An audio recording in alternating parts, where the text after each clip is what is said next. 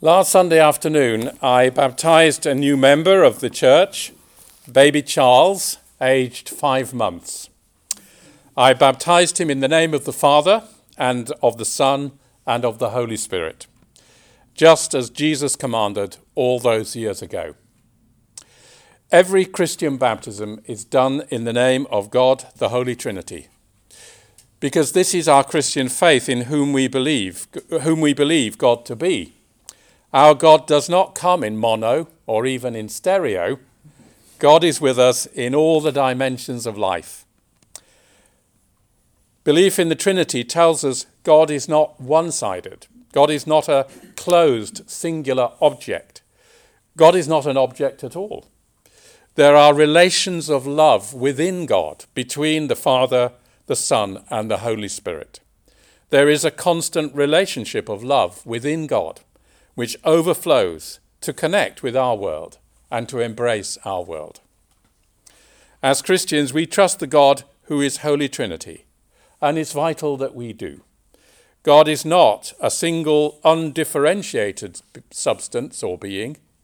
When we speak of God the Holy Trinity, we are acknowledging this mystery of love for us who has entered the world in the reality of history and the experiences of people and their communities, who lived a human life in the man Jesus, who lives in us now by the person of the Holy Spirit. Trinity Sunday isn't really a time to get befuddled with explanations of how God can be three and one at the same time. I can't explain it, and I doubt whether if anyone can, though some have tried.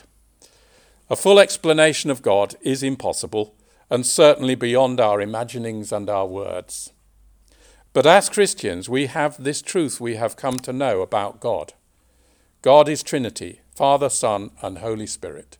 This is a God we can relate to because God relates to us, creating us as the Father of all, coming to us, restoring and healing us through Jesus Christ the Son, strengthening, renewing, and inspiring us by the Holy Spirit poured into our hearts.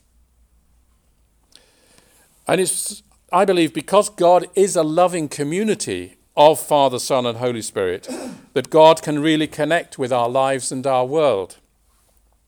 It means we may embrace with confidence the diversity and the change we meet in our lives and see in the world. Relationships which are loving and equal and communicative can face change and challenge. Communities in which everyone has an equality of inclusion and respect are resilient and sustainable, always generating new ways of meeting the future. We have faith in a God who is a loving community in God's own self. And so this provides for us not only an example, but an actual living power, enabling us to meet together the changes and the challenges we face. There cannot be healthy and life-enhancing relationships between people or within communities when one person or group seeks to objectify the others, exercising control, denying them true participation or agency within the relationship or the community. God as Trinity shows us the divinely ordained truth about love. There is no hierarchy within God. Father, Son, and Holy Spirit are equally divine. That equality is sustained by self-giving love for one another. In the early Christian period, the 4th and 5th century particularly, there were big battles politically about God, which sometimes descended into literal battles between groups of people fighting each other. These arguments were in order to defend this truth, that the persons of the Godhead were all equally divine, that Jesus was not a created being less than God, but that, as John's Gospel proclaims, he was in the beginning with God, and he was God, and he became flesh and lived among us. Why was this important? Well, certain emperors and other rulers were content to support the idea that there was hierarchy within God, because it gave legitimacy to their desire to exercise power and control over their subjects with no consent or restraint.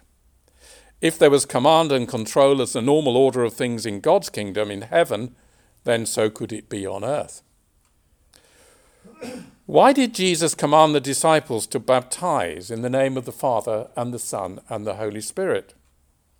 I believe it was so that when we are welcoming each new believer into the community of Christ, into the church, we are reminded of the character of this community, which is called to reflect the divine community. We are to be a community in which relationships are loving and equal and communicative. Each person is valued, and each has a freedom to be who they are and to offer their gifts. St. Paul talked about this in terms of the body of Christ, with every member respected and valued. In our gospel reading this morning, Jesus urged his disciples to go and baptize new disciples in the name of the Father, the Son, and the Holy Spirit, and also to teach them to obey everything he had commanded them. What had he commanded them? Certainly in Matthew's Gospel, a golden thread running through the teaching of Jesus is his call to be in a right relationship with God and with one another, not to exalt ourselves above others, not to judge, to forgive one another as God forgives us, and in short, to do to others as we would have them do to us. Matthew 7, verse 12. Jesus described this golden rule of life as the law and the prophets. So it's a good candidate for a summary of what he had commanded his disciples.